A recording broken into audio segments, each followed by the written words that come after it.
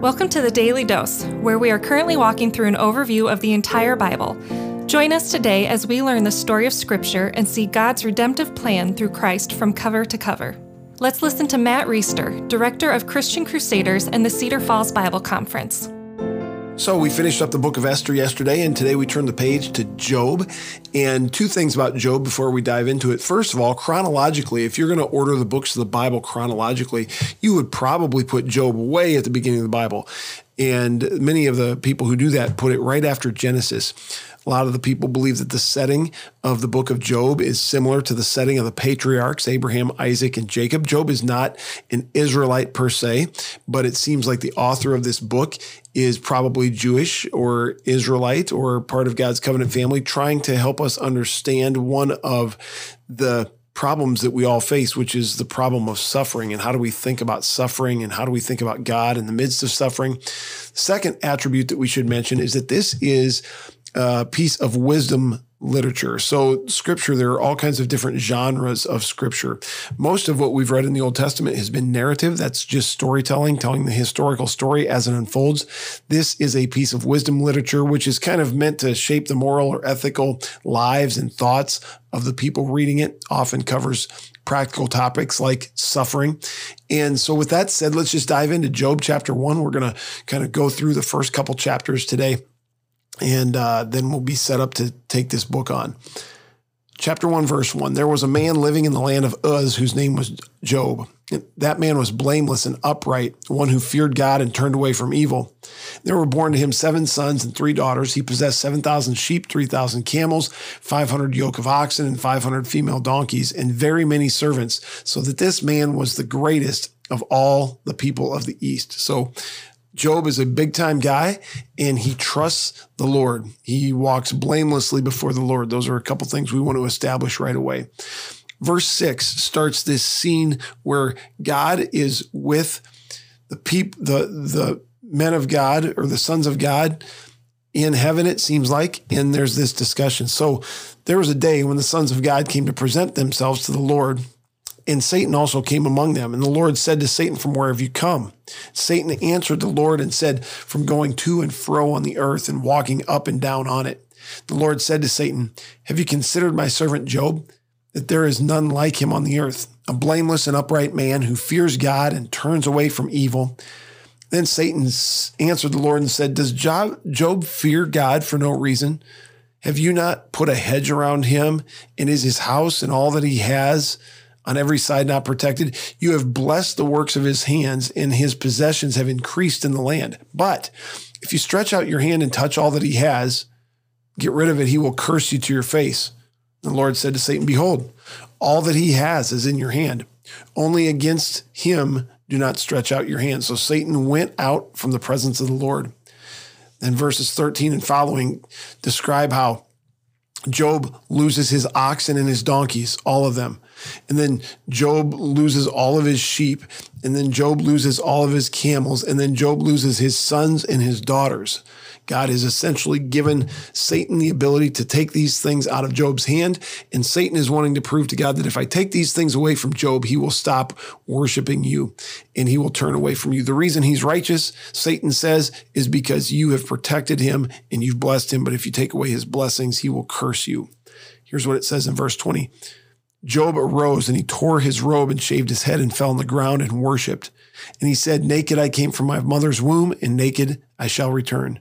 The Lord gave, and the Lord has taken away. Blessed be the name of the Lord."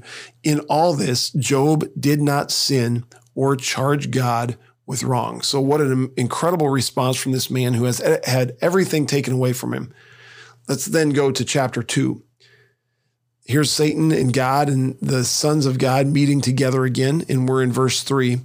The Lord said to Satan, this is after he's lost all these possessions and his kids, "Have you considered my servant Job, that there's none like him on the earth, a blameless and upright man who fears God and turns away from evil? He still holds fast his integrity, although you incited me against him to destroy him without reason." Then Satan answered the Lord and said, "Skin for skin. All that a man has, he will give for his life. But if you stretch out and touch his bone and his flesh, he will curse you to your face." And the Lord said to Satan, "Behold, he is in your hand. Only you must spare his life." So then Satan strikes Job with sores and strikes him with health problems. And in verse 9, it says that Job's wife said to him, "Do you still hold fast to your integrity? Curse God and die." But Job said to her, "You speak as one of the foolish women would speak.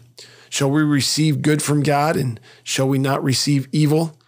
And in all of this, Job did not sin with his lips. So you've got this kind of cosmic contest, it seems like, shaping up between God and Satan. Satan says, "I'm pretty sure I can get this guy who's blameless and righteous to turn against you," because the reason he's blameless and righteous is because his life has been good and easy.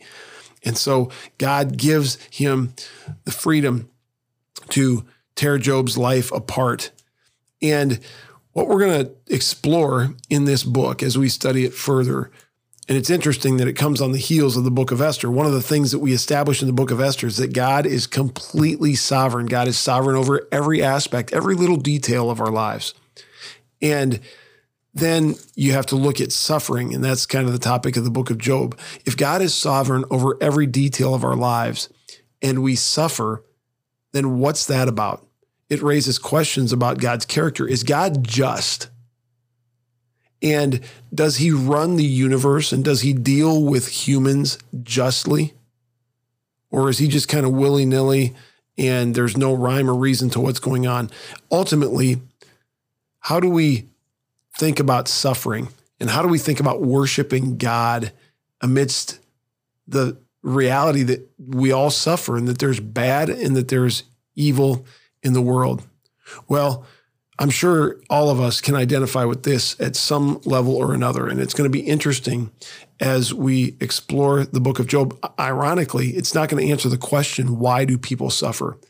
But I think it's going to give us a picture that we can still trust God amidst our suffering, because he's big, he's in control, he's good, and that's a great thing.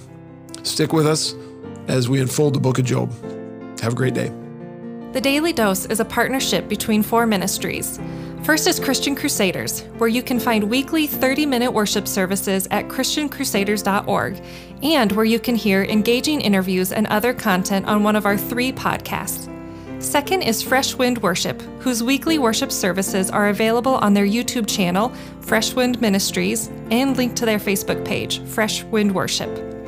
Third is the Cedar Falls Bible Conference, whose conference videos are available at cedarfallsbibleconference.com. And please consider joining us for our 100th annual conference on Saturday, July 31st through Saturday, August 7th in 2021. If you or someone you know could benefit from an anonymous online Christian mentor, please visit issuesiface.com, which is provided by Power to Change Digital Strategies, our 4th partnering ministry. Please subscribe to this podcast, leave a 5-star review, and prayerfully consider financially supporting one of our partnering ministries.